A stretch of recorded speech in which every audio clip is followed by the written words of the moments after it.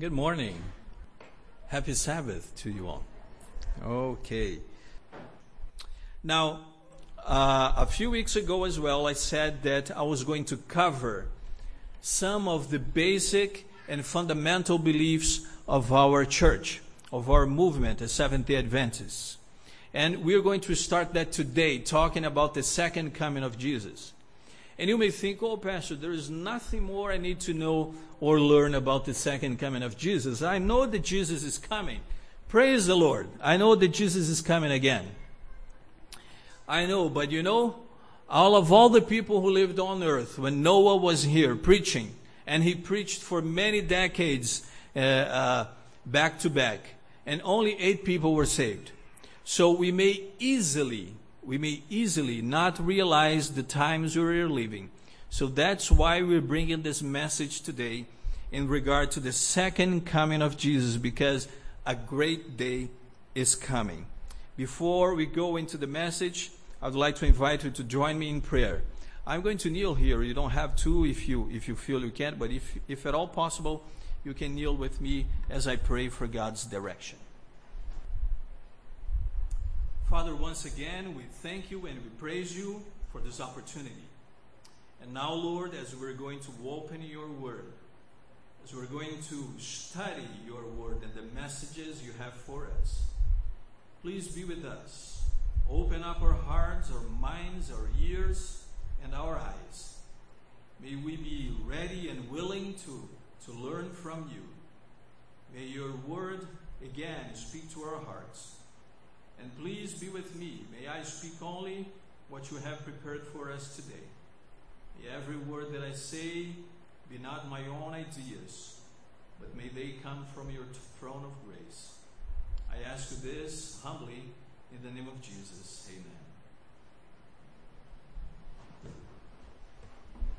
Amen. A great day is coming.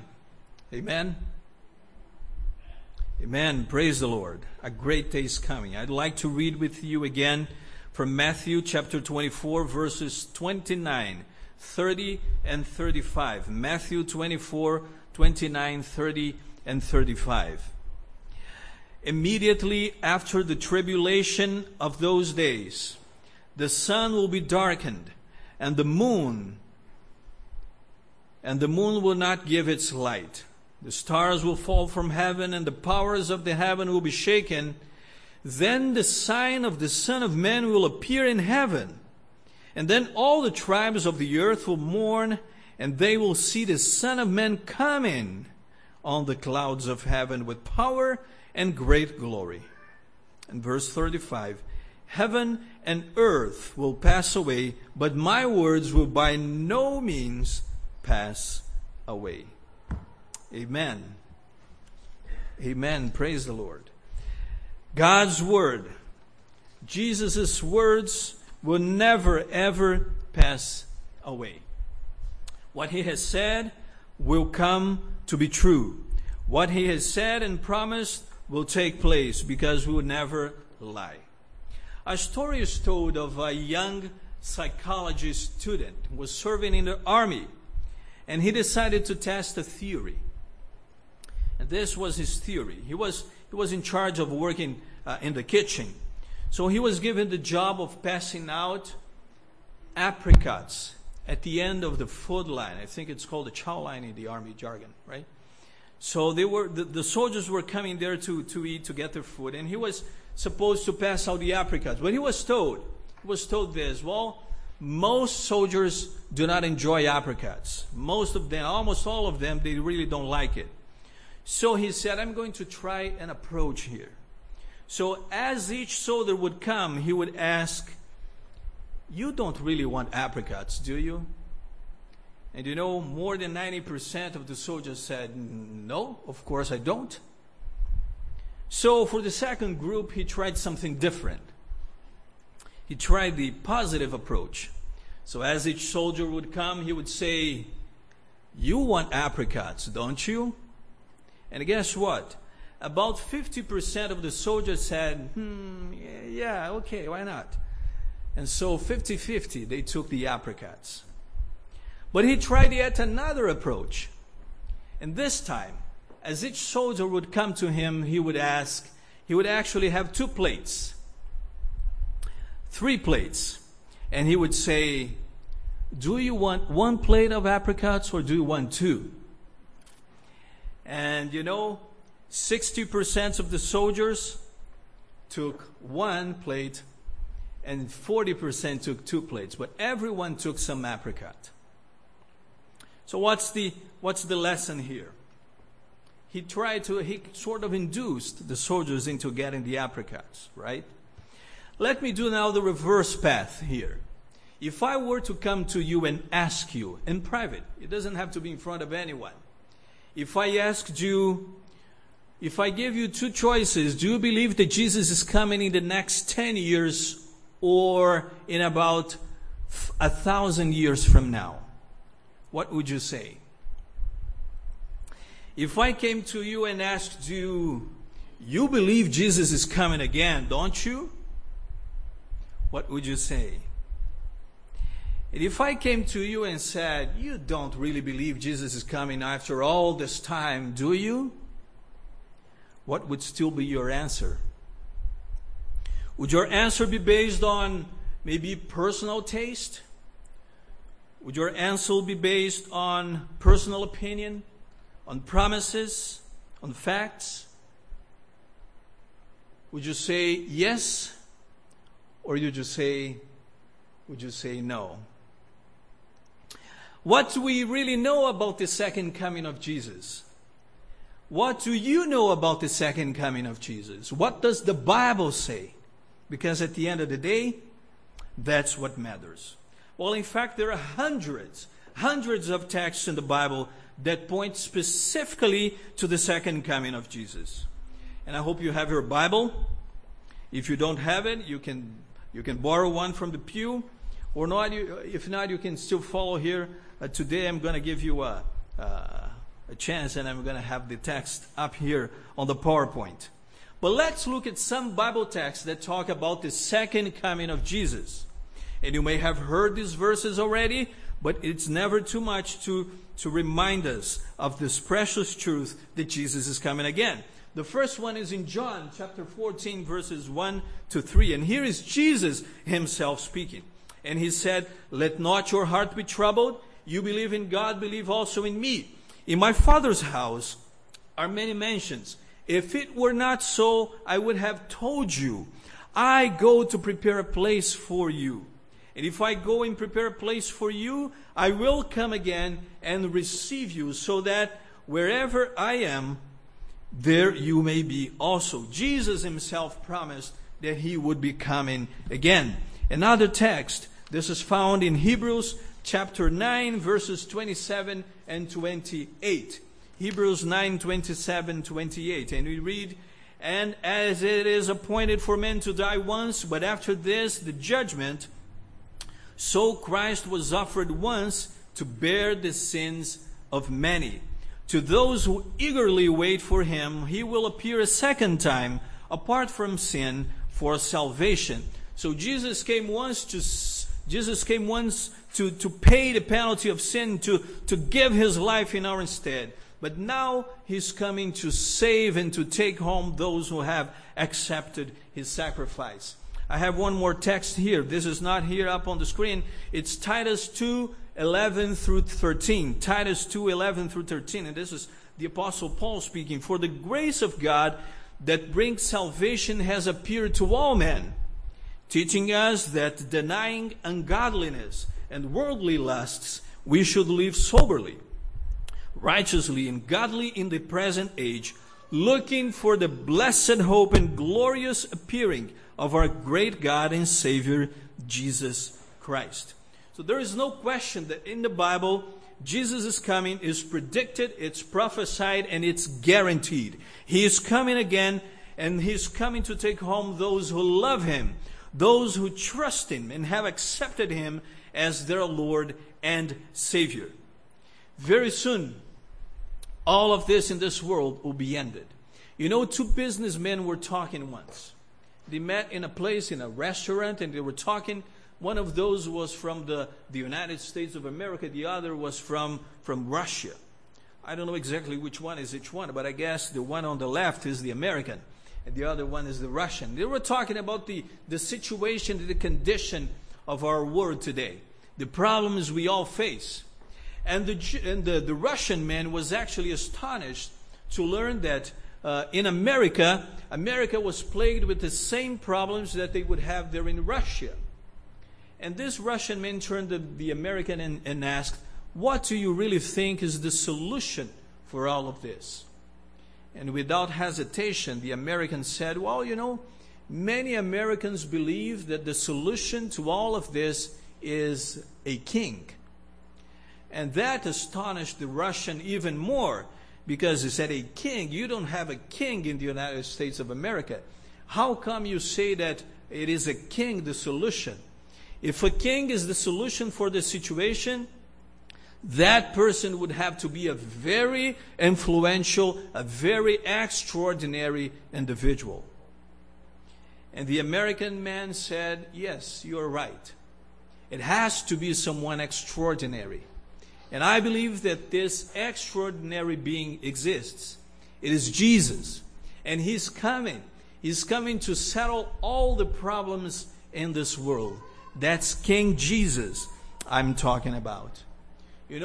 Worldwide poverty, hunger, thousands of children starving each day, immorality, disintegration of the home, resulting in children growing up without the nurture of loving parents.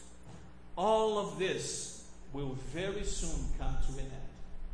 Alcoholism and substance abuse, destroying the minds of people, destroying the hearts of people, rampant violence, crime, turning our cities into jungles of violence and corruption, international terrorism, all of that will soon have an end.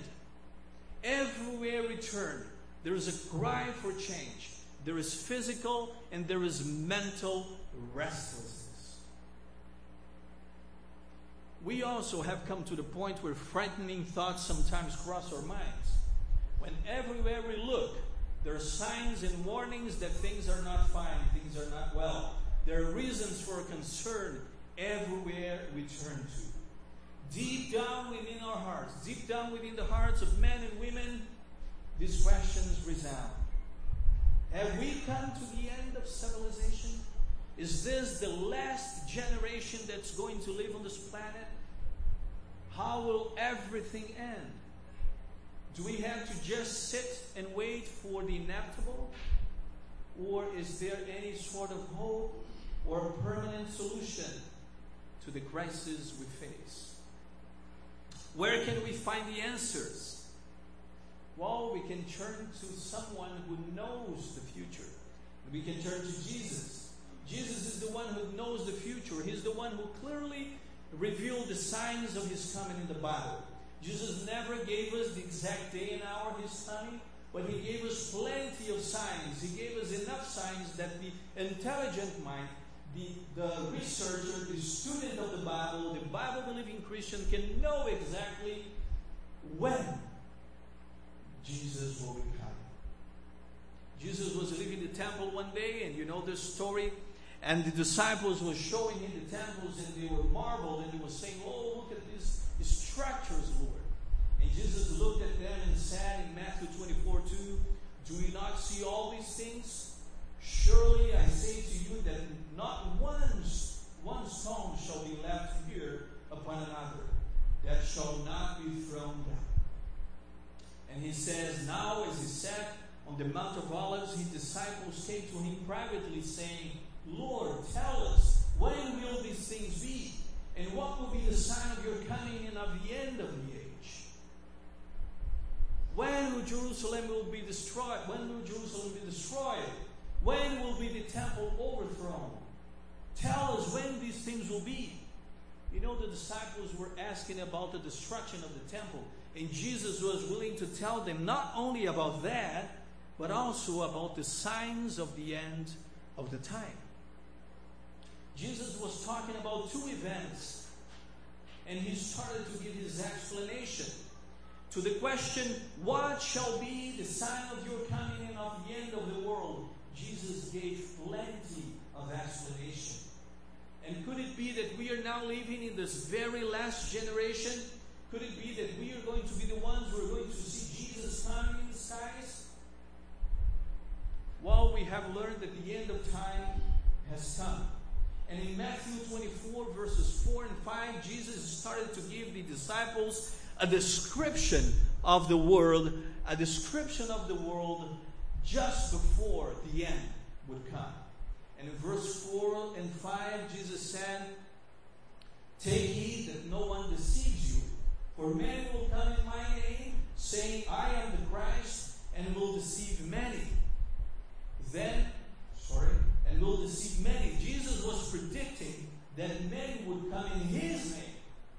They would not come contesting what Jesus had said, but they would come in Jesus' name, saying then, "I am the Christ," and they would deceive many. And in verse 11, Jesus goes beyond and says, there will be false Christs, many false prophets, and they will rise up and deceive many. These false prophets would come and deceive many people. That's what Scripture is saying. They would come with false teachings, and they would make confusion in the religious world. And that's what we see today. You just have to log on YouTube. You just have to log on the web, and you see all kinds of teachings from people who pretend to be Christians, who pretend to be followers of Jesus, but then bring somehow deception. They're teaching not what the Bible teaches. They're saying things that Jesus never said. They're mingling truth with error.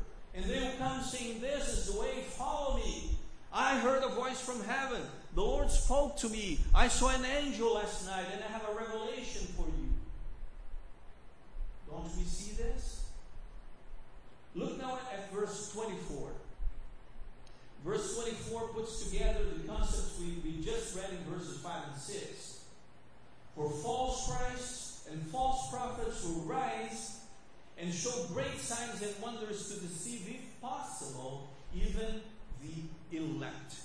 So that's why I'm saying, you may say, "Oh, Pastor, I've heard so much about the coming of Jesus. I know that Jesus will come one day." But if possible, if you are not grounded, if you're not sure of what we believe, these false Christs and false prophets might even deceive, if possible, the elect, those who have even accepted Christ. In these last days, you may expect a rise of false religions. Many new religious leaders would be claiming to be divine, would be claiming to be the Messiah themselves. They would be claiming to be the reincarnation of Christ, showing signs and wonders. And this growth of new religions would be one of the signs that we are living right down at the end of time. All around the world we see this. The burst in the number of religions, the increasing number, the burgeoning in the number of religions, and new trains of thought and people who claim to have revelations. It's all around us. So are we living at the end of time? Are we living in the very time before the coming of Christ? Well, the Bible says that false Christs and false prophets claiming to be divine would show up, would appear. And that's what we are saying. None of them shows up saying, "I am a false prophet. I am a false teacher. Follow me." Nobody would follow them. They all come saying that they have a message that they received from God.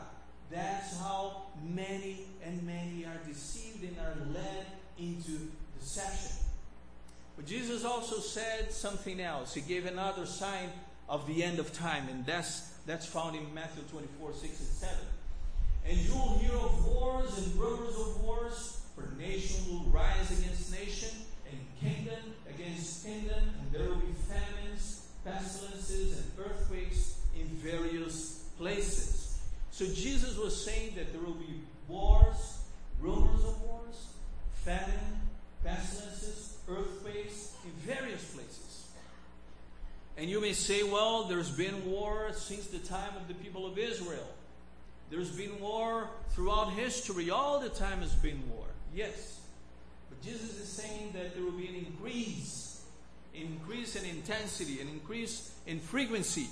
There will be more and more wars.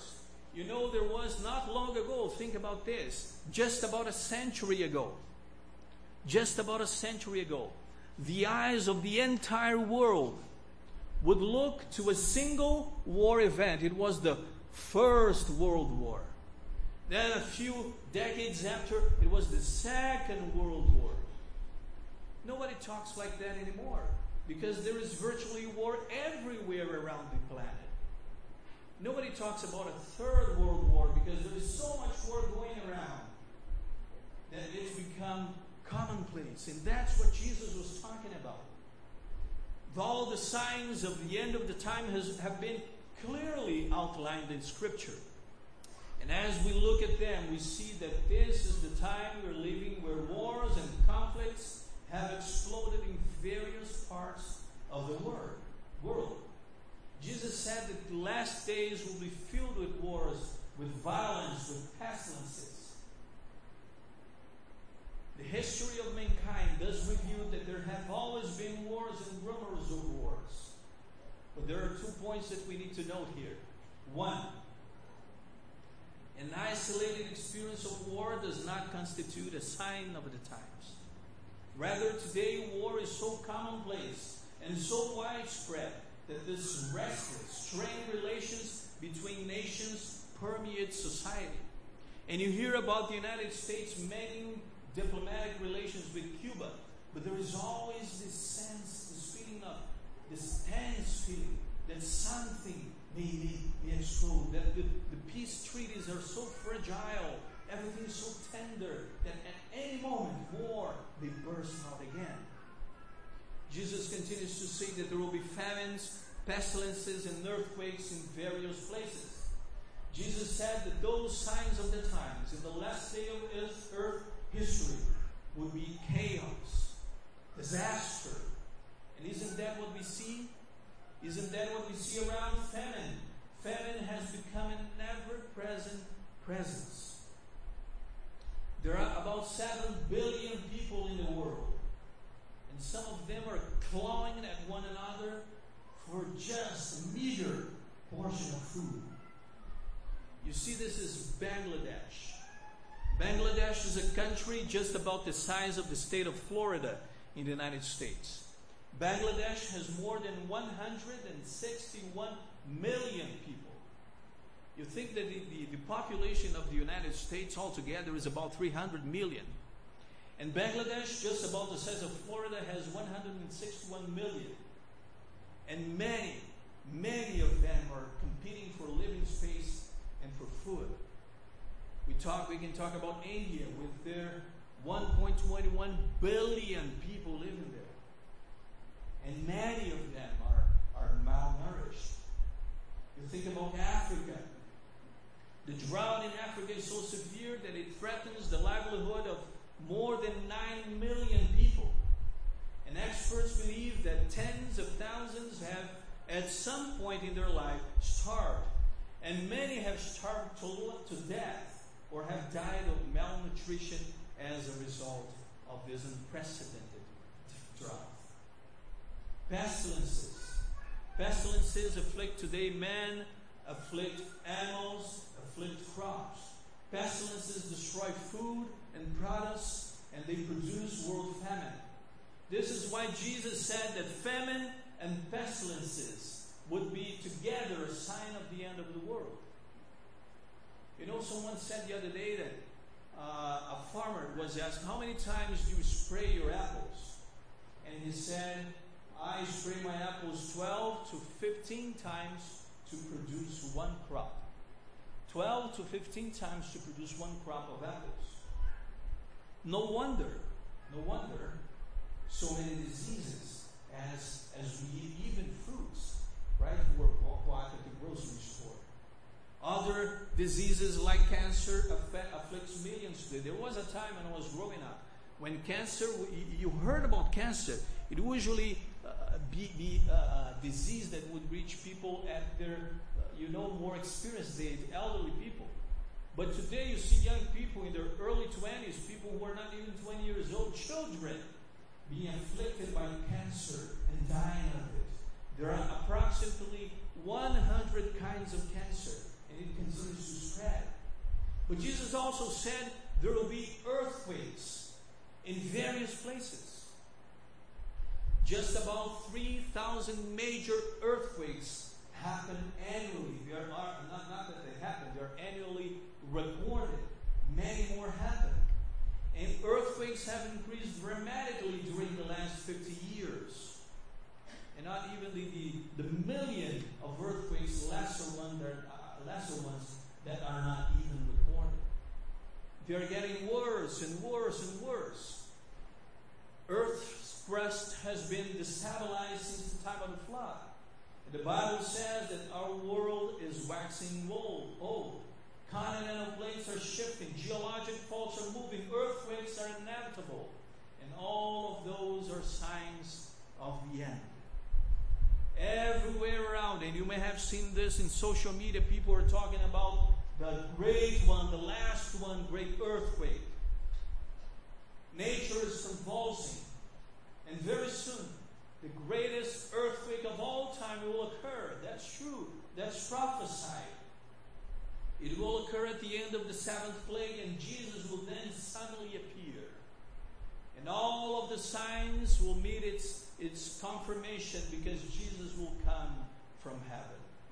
Jesus continues to say something here in verses 37 to 39.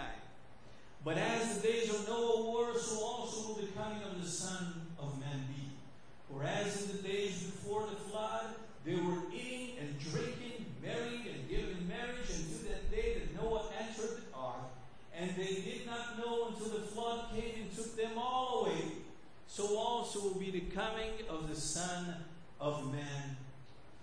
That's Matthew 24, 37 to 39. So what happened here? How come they did not know? How come they didn't know that the flood was coming? Noah was preaching. He was preaching for decades now. Well, he preached as much as he could, but they rejected the preaching. So is it possible that we may have been so conditioned to the signs of the times around us that we no longer look at those things with expectation? Maybe we have gotten so used to earthquakes and to famine and pestilence all around us that we don't really see them anymore as signs of the coming of Jesus. You know, a story is told of a man living in the city of New York. And he said that he got so used to the fire engines wailing night and day. He was so used to the sirens howling that in the midst of the worst fire, with trucks going back and forth, he was able to sleep, to have a sound sleep. He wouldn't even hear anything at all. He could sleep through all of it peacefully. And here's a question for you and I. Have we come to that place perhaps? Where we have gotten so used to everything that we get complacent. And we think, yes, the Lord will come. But the Lord also predicted some heavenly sights. And this is really important. I want to draw your attention to. So that we may not leave this place just used to all those signs and thinking, yes, they happen. One day Jesus will come. But listen to what Jesus said. Jesus said that there will be some heavenly signs. Matthew 24, 29, and that's one of the texts we read this morning. Immediately after the tribulation of those days, the sun will be darkened, and the moon will not give its light. The stars will fall from heaven, and the powers of the heavens will be shaken. Matthew 24, 29. So what Jesus is saying here is this. Jesus was talking both about the end of the world, and he was talking also about the destruction of Jerusalem. So he starts talking about the end of the world, and he makes a parenthesis. And he talks about the destruction of Jerusalem. And we can find here that Jesus is talking about a tribulation. Which tribulation is that? Well, between verses 15 and 28 of Matthew 24, Jesus is talking about the destruction of Jerusalem. And he's saying that the city would be besieged and that people should prepare for their flight, and that would be destroyed. And he says that tribulation, that persecution would endure, would go for a long time. And in fact, It started back there at the destruction of Jerusalem. But Christians have been persecuted for centuries and centuries out. Christians have been persecuted, and they were mostly persecuted basically until the end of the 18th century, just around the end of the 1700s. So Jesus is saying that immediately after the end of that tribulation that started with the destruction of Jerusalem and went all the way through the end of the 18th century, immediately after that, there would be signs in the heaven. The sun and the moon would not give their light, and the stars would fall. Did that happen? Did that happen at the end of the 18th century? Did it really happen at the end of that tribulation? Because if it did happen, then we can be sure that we are actually living in the end of time. Well, the sun was darkened on May 19th, 1780. The sun and the moon did not give their lights. The sun came up in the morning of May 19th, 1780, but about noon, it darkened completely. Nobody could understand and explain why. But it happened. Now note the sequence, as Jesus says. The sun and the moon would not give their lights, and then the stars would fall. Let's see if that's how it happened.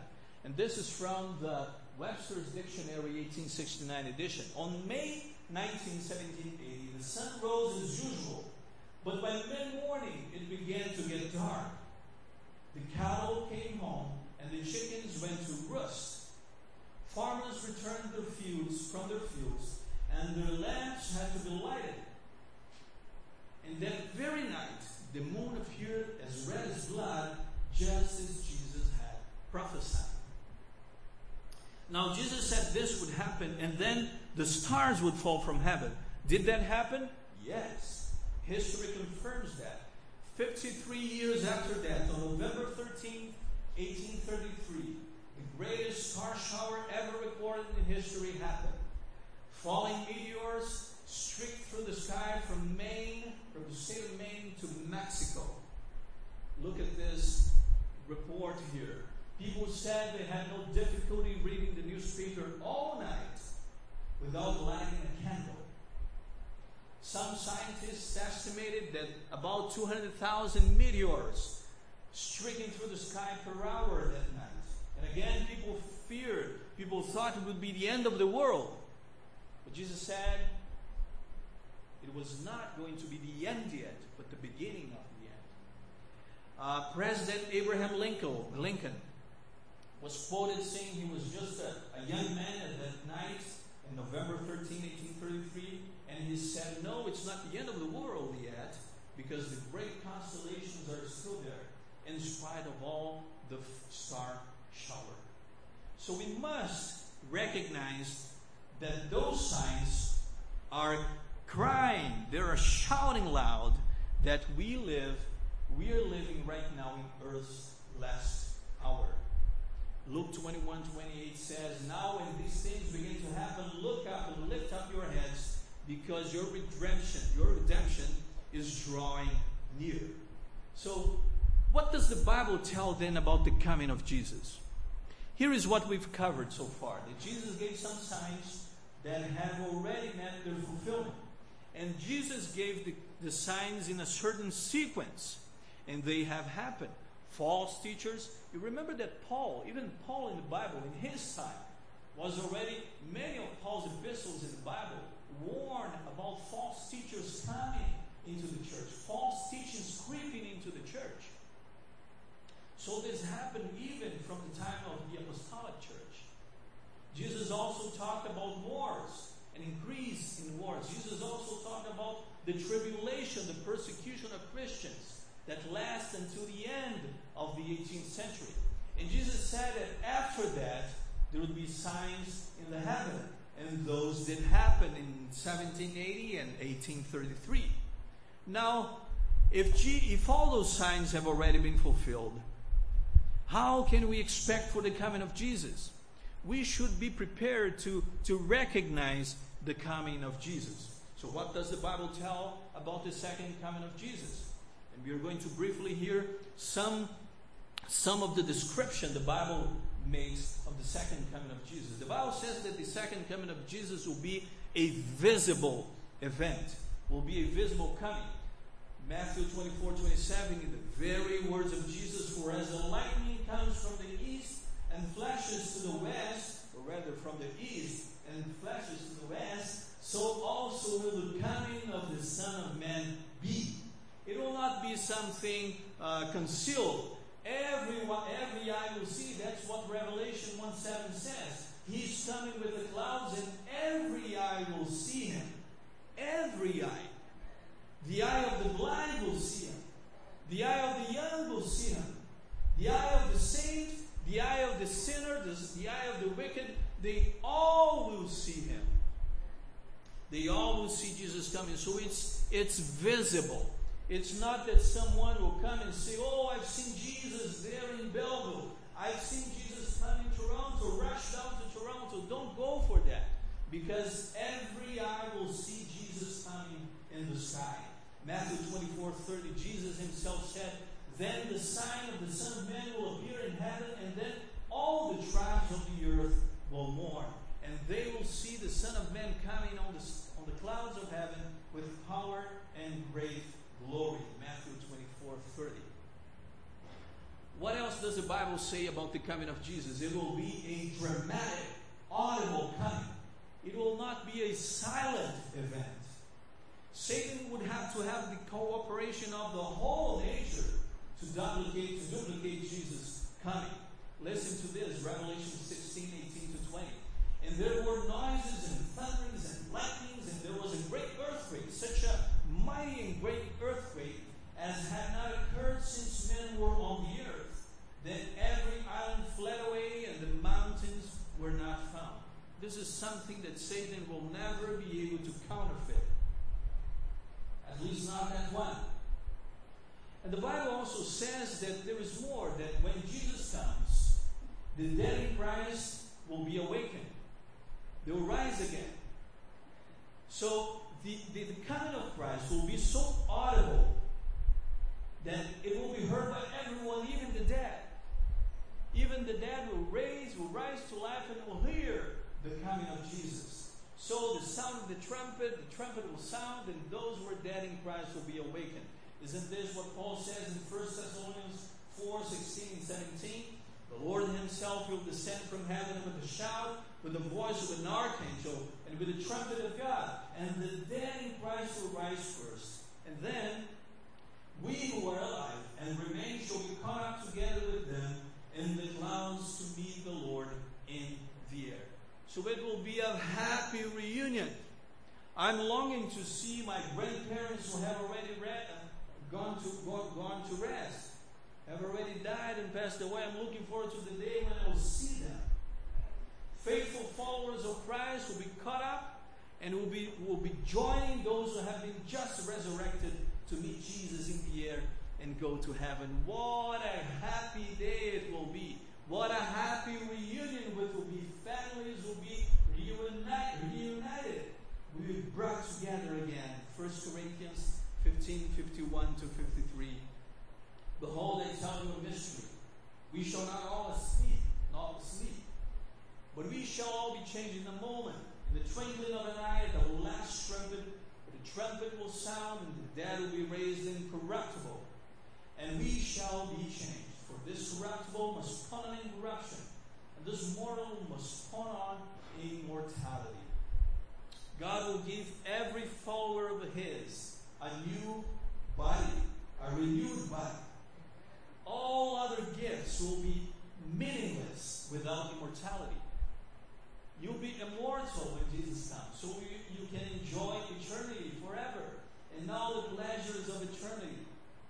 That's why we need to look at Jesus. As Paul says, we also eagerly wait for the Savior, the Lord Jesus Christ, who will transform our lowly body, that it may be conformed to his glorious body. There will be no more disease. Our body will be like the body of Christ. There will be no more aches. You know, when I was about 10 years old, I fell once on the ground, and we were playing, me and my sisters, and we were throwing each other on the floor on purpose. And my mom would say from the kitchen, don't do that. When you're 30, when you're 40, you'll feel bad. Your bad will come back at you. And my mother was right, you know. I'm past my 30s and I can feel that. I'm past my 40s, I'm almost 50 now, and I can feel that. But one day there will be no more aches, no more pain, no more disease. What best news could we be looking for? What news could be more welcome? But Paul says that our body will be transformed to be just like the body of Christ. And what body does Christ have? What will Jesus be when He comes? Well, you know, the apostles were looking, the disciples were looking at Jesus going up to heaven, and two angels came, and these angels told them this, Acts 1, 10 and 11. While they looked steadfastly toward heaven as He went up, behold, two men stood by them, in white apparel, who also said, Men of Galilee, why do you stand gazing up to heaven? This same Jesus who was taken up from you into heaven will so come in like manner as you saw Him go into heaven.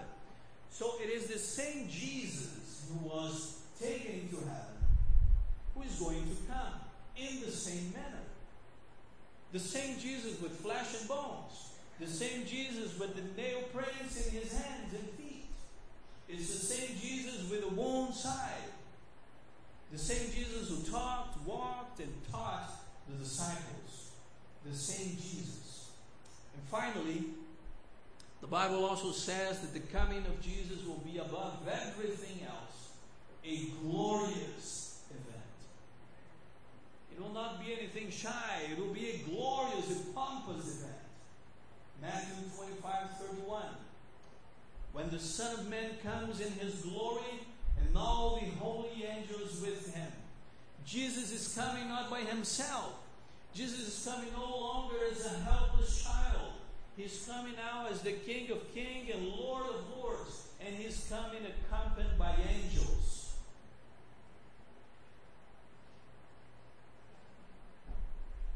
All of the joy, all of that glory has been reserved for you and I. Has been reserved for those who accept Christ as their Savior. We don't need to be lost. We don't need to miss out on eternal life because He has made all the provisions. Revelation 6:14-17 says, Then the sky receded as a scroll when it's rolled up, and every mountain and island was moved out of its place. And the kings of the earth, the great men, the rich men, the mighty men, hid themselves in the caves and said to the mountains and rocks, Fall on us and hide us from the face of Him who sits on the throne, for the great day of His wrath has come, and who is able to stand? We don't need to be part of that group. They lost it, and now they lost it, and now they recognize it. But we don't have to be a part of that group. We can share in eternal, everlasting life because Jesus has made all the provisions for that. So my appeal to you this morning is, are we aware of the importance of the times, of the urgency of the times we're living in? Life on earth is fragile. Life on earth can finish just suddenly. That's why we should set our minds in the things of above, not on the things of this earth. One day, a small cloud will appear in heaven. Remember when Elijah was about to announce the end of that drought in Israel, he called his servant and told him to go and gaze up upon the sky to see if there was any sign of rain coming. And Elijah's assistant went there, and he looked once, twice, 3 times, Finally, on the seventh time, he saw a small dark cloud, about the size of a man's hand. And he came back to Elijah saying, "Yes, I see it. It's coming." Well, I tell you one thing, brothers and sisters. One day, there will be a small cloud, just about half the size of a man. But this time, it's not going to be rain. This time, it's going to be our dear Lord and Savior, Jesus Christ. And He'll be coming with all the angels, with all the sounds, with the mighty sound of the trumpet. The whole earth will see that event. And all of those who are prepared, all of those who look forward to that event in expectancy, in great expectation, will be called to enjoy the blessings and the pleasures of eternal life with Jesus. He is the one who has one name written on his thigh, on his robe. And it's written, King of Kings and Lord of Lords. He is the only one. He's the Lamb of God. He's the one who gave His life for us. And I ask you as I finish today, are you willing to live with Jesus eternally? Because if you are, you need to accept Him. This has been prepared for you. He's gone to heaven to prepare a place for you. But you have to accept it. You have to accept this free gift, this free offer, so you can take part on that. Jesus is calling you today. Jesus is calling you who has been a member of this church for long. Jesus is calling you who's come here just for a short period of time. Whether you've been walking with the Lord for long or for just a little time, the Lord is calling you. Matthew is going to sing here. And as he sings, I'd like to invite you to meditate upon these words and to accept this free offer, this free gift from Jesus Christ.